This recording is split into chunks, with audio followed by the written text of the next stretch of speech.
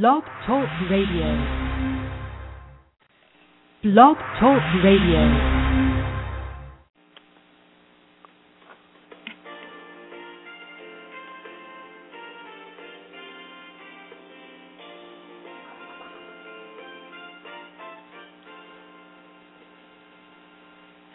Are you a parent with a newly diagnosed child with autism? Are you looking for answers on how you can help your struggling child? The online training course, Discovering Behavioral Intervention, is the answer.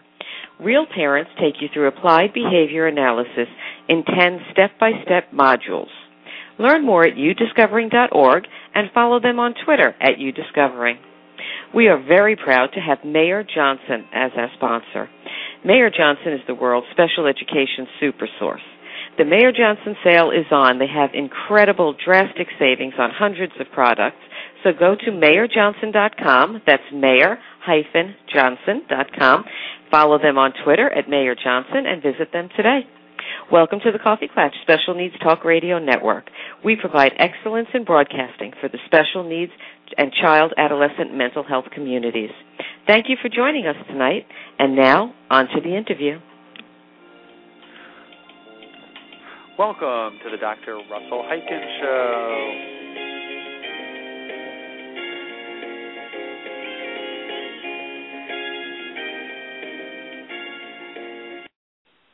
Yeah, like I said, welcome to the show. I am very excited about today's show. You know, in my private practice, I'm seeing more and more adolescents, young adults, and adults with unique addictions, not just drug and alcohol or video gaming anymore. It crosses the spectrum over a variety of things. And that is why I asked Callie Estes to be my guest today. Callie has been working for 18 years as a therapist, life coach, and wellness coach, and she is currently in private practice. She works out of Florida, and she has a broad spectrum of clients. She uses an interactive, solution-focused approach, and her approach is to provide support and feedback to clients to effectively help them address personal changes in their life. She uses a lot of complementary methodologies to help promote change and is a highly personalized and tailored approach for each individual. She's got a whole list of credentials, including a master's degree, a BA in psychology, lots of training certifications, addiction professional, yoga teacher, cognitive behavioral therapy. Callie has been working hard in the industry for a really long time, and I'm really excited to have her on the show today. Welcome, Callie. How are you doing? Good. How are you? I'm doing just great. Like I said, thanks for being on the show. Well, as I said in my preamble there, we're here to talk about addictions today, and that addictions is no longer about just drugs and alcohol.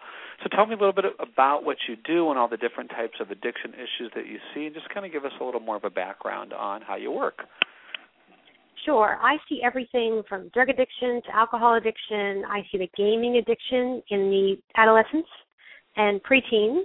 The social media addiction, social media being Facebook, Twitter, Tango, Skype. I also see the traditional gambling addictions and, of course, eating disorders. We're seeing that as well.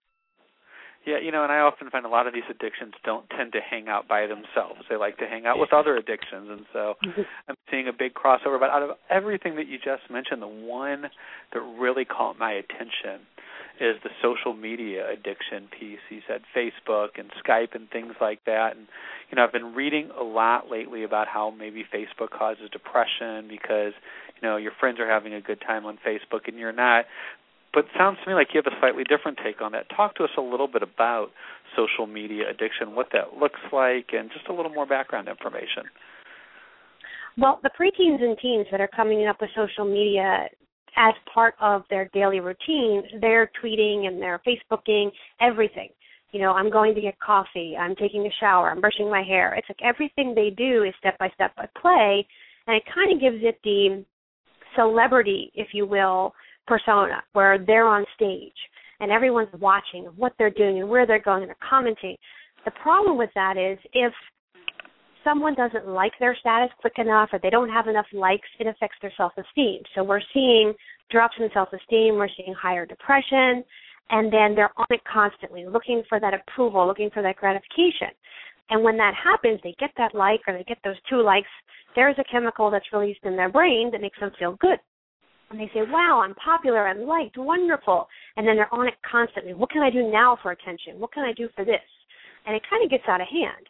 And if you take the phone from them or tell them, you can't be on Facebook or Skype or Twitter or whatever it is, you need a break, we see the same withdrawal symptoms from that person that we would in gambling, which is the same type of chemical reaction in the brain, and it's not an outside drug source, so it's not like we can say, well, you took cocaine, so that's why your brain went that way.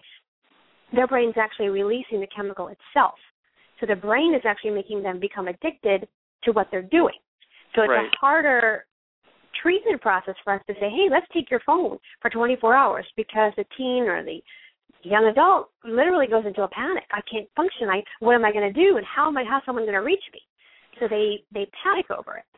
So how do you know when they've crossed that line? So I can remember like when texting was big. I remember the first time a client came into my office it was a teenage daughter and the mother was really mad at the girl because she had over 3,000 text messages in 1 month. I thought, wow, that sounds like a lot. And then the girl explained to me, well, that's me sitting on the couch texting my friend, and then look at my talk time. And she'd only had maybe 15, 20 minutes worth of talk time the entire month with the 3,000 text messages, which, funny enough, the talk time was all to her mother and none of her friends. So that put in perspective for me that, it can be a hard thing to judge, because I took a step back when I first heard 3,000 text messages, like, oh, my gosh, that's pretty excessive. But when she said, no, I'm like, hanging out on the couch for an hour or two every night texting my friends, it put it all in perspective. So now you're talking about social media and you're talking about tweeting. And I do tweet, but I only tweet 3 to 5 times a day. But you're telling me you're tweeting all of the time. So how can a parent spot when it's, it's one thing that's it's intriguing. It's like a new video game. I've got this new thing. I'm going to play it for a couple of weeks and then it goes away. But how can a parent really identify that their child's on social media too much? Well, if the communication isn't there and you're trying to have a conversation, let's say with little Johnny, and little Johnny's words are yes, no, maybe, one-word answers, and he can't really give you a whole dialogue, he's probably on social media and texting too much, where everything has become automated. So go ahead. No, go ahead. I'm sorry. A lot of times I'll tell parents, take the phone away at dinner, have a dinner hour. We've lost dinner hour. With parents working and soccer practice and this and that, nobody sits and has dinner anymore, and there's no conversation. So not only is the child used to that, now it becomes texting with your friends, and all the friends are texting, and all the friends are Facebooking and tweeting and whatever it is. So it's knowing when you talk to your child, if they're always on that phone, there's probably a problem. Right. And I tell all parents the phone should always be off lock. You should have access to it at all times so you know what they're posting, especially if it's something that could harm them. A lot of people will post, I'm depressed, I'm thinking of suicide on Facebook before they'll ever tell their friends or family. So that's something we can look at too and say, oh, look, Johnny's not happy. Look what Johnny's posting. Johnny's having a rough go of school. Oh, look, Johnny failed physics. Johnny may come home and say, I got straight A's, but on Facebook they'll post, I failed physics. So the parents need to be able to see these things and know what's going on. And if you can get into your child's account. Right. So how do you start that? And I totally agree, and I have this conversation frequently with the families that I work with. But any strategies on how do you just sort of tell your kids this is what you're doing? How do you approach that with your kids? And, my thing is, I've got a 10 and a 12-year-old, and we're already on their phones and their computers. We're already doing it. They know it's the way of the family. But a lot of families aren't starting that young. So how do you have that conversation? It's not even a conversation. It's very simple. If you want to exist under my roof, here are the rules. I need access to your email. I need access to your Facebook. I need to see everything you're doing, whether you like it or not, because I want to make sure you're safe. Because there's a whole separate piece to this where you have young girls posting themselves in provocative outfits on Facebook or Twitter or wherever, and they're getting unwanted, for lack of a better term, sex offenders following them around. There's a whole separate piece to the parents knowing what's being posted. So even for safety reasons, I would say to every parent, you should know what your child's posting, and you should know what they're tweeting and what's going on. You should friend them on Facebook. You should, follow their tweets so you have an idea of what's happening. And I always say, being proactive like that will help a lot. And then if you say to your child, we're going to go away for the weekend, we're going to go hiking, we're going to leave our phones at home. If it's a little bit more than a protest, they're probably addicted to the phone. But you want to be able to do those things where they're not always on the phone and they're not always texting and always doing all of that. Because what will happen is their social skills will be stunted as well. Right. So maybe sort of some rules up front, too, can help. Like I said, I have small kids, so we know. One of the things I notice as a parent, and I'm a therapist as well, but I'm guilty of, is that sometimes I maybe don't model the best habits for my kids in that area as well. And I think as a parent, we should all be cautious of, well, I am not addicted. If I see an important work message pop up on my phone, my first response might be to grab it and respond, and I have to self-regulate that as well. And so maybe they're not getting the right message from parents as well. One of the things that I really like that you said, though, and I can't emphasize that enough, is that, if you want to live under my roof, you need to allow me access to your phone. There's no ifs, ands, or buts about that. And I find a lot of parents struggle with that, and they struggle with telling their kids that, and they struggle with monitoring. And one of the things I say, and I tell you this because if you disagree, I want to hear your thoughts on it, but sometimes I'll say to a family, listen, tell your kids that you're going to look at their phone tomorrow. And that way, if there's a problem, and there's something bad in there, they can go and clean it up. And I've kind of always held the theory that if you do that enough times, your kids will think you're a pain and they'll stop posting inappropriate thoughts. What do you think about this approach? Is that a good approach, a bad approach? I'm curious. I don't think it will stop them from posting inappropriate things, but I think they will think twice if mom is on there and auntie's on there and dad's on there and cousin's on there, and they can see everything going on, and it's going to get back to mom or dad either way. I should probably be on my best behavior. But It's also sitting down with them and saying, there are certain things you don't want to do. You don't want to portray yourself a certain way because you will attract unwanted attention. And with unwanted attention comes trouble. And these are the things that could happen. Parents are so afraid to tell their children no. They're so afraid to say, no, this is not what we're going to do. This is how we're going to do it, because they're so afraid that their child is going to run away or not talk to them or whatever the issue is. And we have to go back to being able to say, no, I know what's better for you than you. You're 14. This is what I expect from you. This is what I need from you. And this is the way it's going to be. And know that child's going to throw a temper tantrum. You know what? If you want to act that way, I'll take the phone altogether and you won't have it for a week. So there has to be repercussions and there has to be boundaries. But you are right. If you're having family dinner and you have a work message and the parent gets it, the child's going to see that and say, well, you answer your phone in the middle of dinner. So there has to be a no phone rule for that hour or a no phone rule for the weekend trip or whatever it is. Right, right. But being proactive is the best way to say to your child, I want to talk to you about this. And it's the same thing with drugs and alcohol. A lot of parents don't talk about it. And they say, well, if we don't talk about it, it doesn't exist. My child won't even know it's there. Well, they know it's there. They know sex is there and, sex, drugs, and rock and roll. They know that at 12, 13. So if we sit them down and say, these are the drugs you're going to encounter and these are the effects you're going to have, and show them pictures and show them visual images, they're going to be less likely to go out and try methamphetamine after they've seen pictures of it. And a lot of parents go, well, if I show them that, they're going to want to do it. Well, no, they're going to go, wow, that's going to be me? Yeah. And a lot of times that shock value says a lot for itself. So how do you convey that with, and I agree, and and I've seen a lot of really powerful presentations. I saw a presentation in high school not too long ago where not only did they show the effects of using drugs and alcohol, they actually showed the cost of what it costs to get out of DWI, how much damage, insurance. That really impacted the kids. They saw the physical and the emotional aspects and then the financial. And that's great with drugs and alcohol. But when it comes to something like, an internet addiction or a gambling addiction, which we haven't really talked about yet, or any of those, like you said, those things that are in our lives every day, if you told me I had an addiction with electronic media or my computer or my phone, I wouldn't be able to put it away necessarily. So how do we present that image to the kids? How do we show them, listen, if you continue to be on social media or you continue to be on Facebook, what's the visual that goes with that lets them know, wow, this really turns into a problem?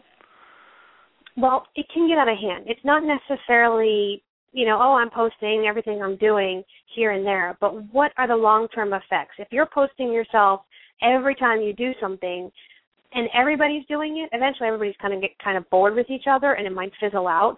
But if you're posting yourself provocatively or sending a message that you're doing something you shouldn't be, those are the things you want to address first, because that'll, have the most trouble at the end. With being addicted to text messages, that's a little different than the social media. The text message is one or two people going back and forth. I hate my mom, she's this, she's that. Okay, we did the same thing on the phone when we were teenagers. We're just texting. But with the social media, you're putting it out there, and now it's not just you and your friend Becky. Now it's you and 1,000 friends are seeing everything you're putting out there, so that there are, ramifications. And if we take a look at the young lady that just got kidnapped, I can't think of her name off the top of my head. She was kidnapped, taken to the woods by the neighbor. Yes. As soon as she got released, she posted on Facebook, big smiling picture, I'm free, I'm this, I'm that. And the psychologist stepped in and said, oh, my goodness, mental health. And she said, mental health, that's what we do. And they said, why did you post on Facebook? And her answer was, I'm a teenager. That's what we do. So it has become so normal for teenagers to post everything that as adults we go, wait a minute, you were just kidnapped. Why are you posting happy pictures? And you think you'd be unhappy. But that's how she coped with her trauma, through Facebook. Right. And you have the gentleman that killed his wife and put the picture on Facebook. Yeah. So it has become such a second nature for look what I just did, or look what I'm doing, or look where I'm going. And it's like the celebrities. The celebrities want you to know what they're doing. Good press is bad press. Bad press is good press. And the teenagers see it the same way. Oh, I got in trouble. I got grounded. It's on Facebook. I got an F. It's on Facebook. Everything is on Facebook. So your whole life is so open. And we haven't had social media long enough to see the long-term mental health effects of what's going to happen. And because what happens... Go ahead. So we are starting to see, and I think you're absolutely right, it has not been around long enough, and we are starting to see a lot of studies that are talking about how it impacts our sleep patterns, because, I think along with that addiction, you see kids waking up in the middle of the night looking at their phones. I always tell parents we need to have a central charging station in the house so we know where the phones are every night. But we're seeing it, and with that, I think we are seeing mental health issues, and there is more research coming out. So I think we really need to be aware of that. So does that addiction piece, is it a true addiction, or can it lead into depression and anxiety? Does it all kind of wrap around each other? I think, like you said, you post on Facebook that you're happy, and then you get all these likes and you get happy, but if you don't get them, does that lead to a depression? Are there some other outlying mental health effects that come with that particular addiction that you can speak to? Well, with the addiction, it's instant gratification. So if you have someone who's a true addict, they want instant gratification. They want it now. And Facebook and social media has allowed for that. They post on there, whatever, and they get a response now. Within 2 seconds, someone's liked my post. That causes them to keep posting because they're getting that boost in their brain that says, ooh, attention. Right. So that's the true addiction piece.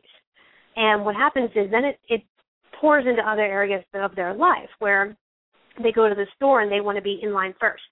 Or they need, the newest technological phone that came out and they want it tomorrow. So it's not just Facebook. It starts to bleed into all areas of their life. And then when they get a job, they want the same attention as a job. And what we're seeing is the younger generation is having a hard time keeping a job because we call them entitled, or the me-centric generation, where everything is me, everything is now. Well, that's social media. If I post, I'm going to the store, everyone knows I'm going to the store. If I'm at work and I say I'm going to the store and no one cares, I'm not getting the same gratification as I would for Facebook. Right. So it's bleeding into other... And that could even bring in negative, in terms of, you're at work and you're going to the store and shouldn't you be working?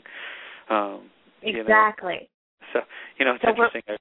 I read something a while ago where, they were looking to hire somebody who had a cloud score of over 60, and cloud is a measure of all the social media. And I thought to myself, well, somebody has a cloud score over 60, unless they're in social media, why would you want to hire a person that spends that much time on social media? So I wonder how, it just seems to be creeping in, and to share that day by day, blow by blow, whether you're at school or work, at some point, I would imagine it is going to get negative attention. And I like, and sort of at the beginning of all this, you said these kids are creating celebrity personas. And I never really thought about it like that, but I think within their own community, and I even hear my kids joke about, well, that picture got 25 likes. That was really cool.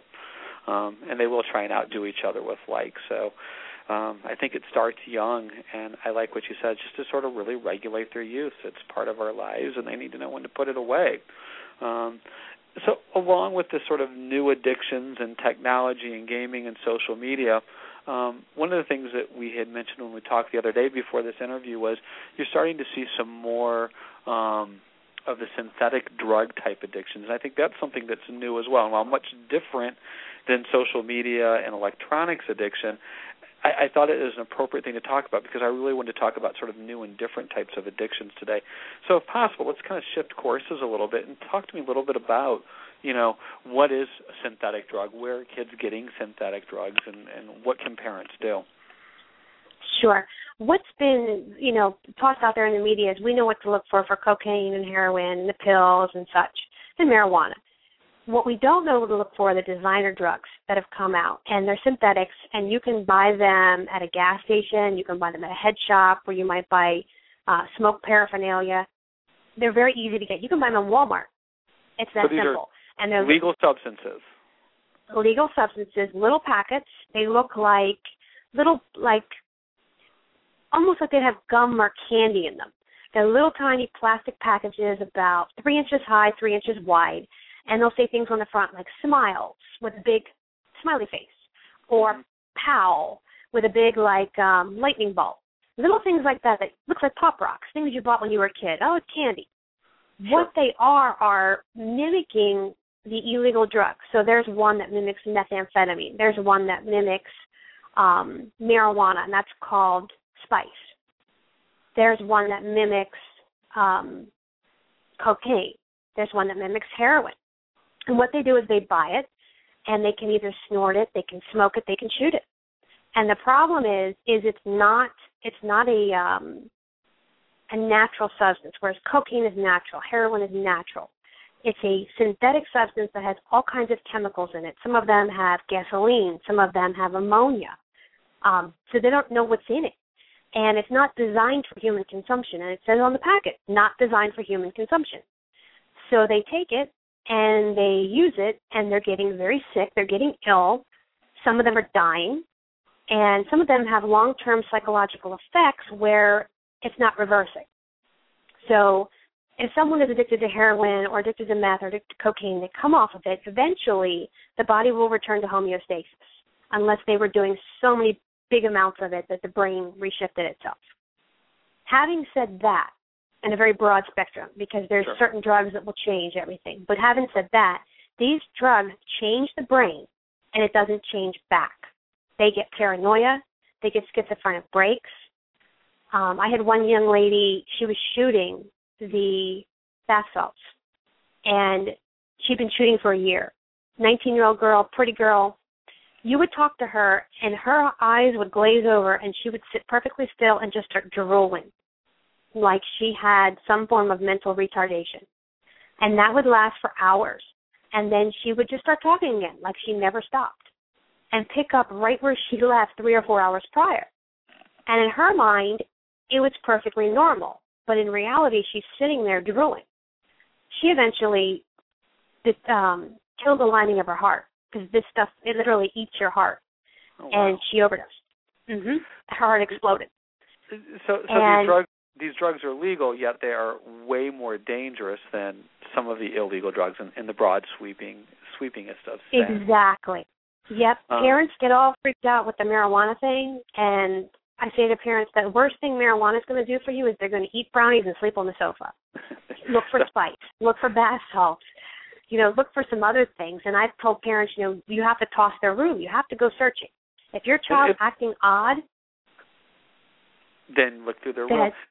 So with the things like the spice and the POW and all that, are these physically addicting as well, or is it more of I'm chasing, is it more of the, so the teenage brain is wired to do whatever feels good and to want to do more of it. But I know certain substances are actually like physical cravings. So are these synthetic drugs, or are kids craving these drugs, or is it more just they're fun and they don't know how to stop the fun?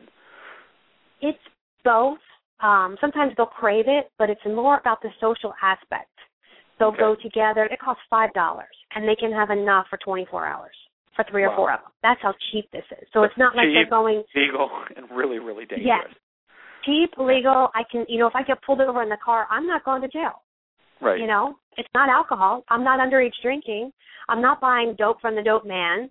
And then say to their parents, well, this is legal, Mom. If it's out there, it must be okay. Well, it's not FDA approved. It's not okay. And people are dying from it. And I've noticed as they're slowly taking some of these synthetic drugs off the markets, the drug makers, wherever they may be, are just sort of slightly switching the chemical compounds, and then it gets back on the market again. So it seems like they just keep sort of reconfiguring, and they're not going away, which makes it even scarier. And then it concerns me that a retailer would even bother to sell them. I mean, you think of a reputable gas station or Walmart going, well, why would they even, carry a product like that? Not that Walmart carries it, but I'm sure there are some national chains where it can be found, and you're like, wow. So you said something in there which I really liked, too, because you encouraged parents to toss a kid's room if something is up. And so I kind of wanted to have you speak a little bit about is what is it, what are some things that, just sort of closing up, what can parents look for, what can they do, what are some good rules to have in place to make sure that your child, to hedge your bets, there's no guarantees. We can do everything right and be the best parent in the world, and something could go astray and we have an addict child. But what are some sort of thoughts about what parents can do to preempt some of these things, and what can they look for? Well, talking to your child about them before you get in a situation is one of the best things you can do. Sit down and show your child a drug and explain to them what happens. Google it. There are pictures of people on there. There are videos of people doing it and how they act and what's happened to them. There's obituaries. So explaining to someone, to your child, this will kill you. And here's why. Let me show you. For shock value, if you ever really, really want to shock your child with drugs, Google the word crocodile, K-R-O-C, crocodile, in Russia. It's a drug they're using, and the muscles fall right off the bone. It's disgusting. Oh, wow. I use that graphically. When I have a hardcore addict, adult or child that doesn't want to stop, I show them that. And it kind of makes them think, especially if they're shooting. And they kind of go, oh, my God, that could be me. Yeah, it could. So showing them the drugs that are out there, what they do, how they act, and saying to the child, if you want to talk to me, having open communication. Never yelling at them. Don't ever yell if you find it. Have a conversation, because as soon as you yell, they're going to do more of what you don't want them to do, and they're going to hide it. Right, and the next thing is knowing. Go ahead. Open. The next thing is know what to look for. If they're isolating all of a sudden, they're sneaking out in the middle of the night, they come home and they act funny, they don't act normal, their eyes are glazed over, or they're not hungry, these are things to look for. And you want to have a conversation of what's going on, what's changing in your life, but you also want to toss their room. You want to come in and you want to toss everything. Look for those little packets. Look for drugs. Look for anything that's odd. If they have a car, guarantee you they're going to keep it in their car. So you want to look and see what you can find. And when you approach them with it, you don't want to be accusatory of, you're doing drugs, you're grounded. It has to be, what's going on? Talk to me. You want them to talk to you versus the parent yelling. Because as soon as the parent yells, they will find a way to do it, and they will find a way to hide it. And that's what we don't want.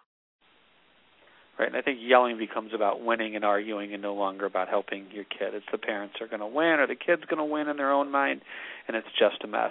And I think what I take away from all that is just talk with your kids. Talk with them frequently. And I always tell my families, you don't have to always talk about serious topics, but just spend time engaging your kids. You can talk about those serious topics as they come up and, just being around them a lot, and maybe they'll bring the questions to you before they happen. We have been talking with Callie Estes. Did I pronounce that last name correctly? That's correct. Good. The Addictions Coach. And her website is, Callie Estes, is at www.theaddictioncoach.com.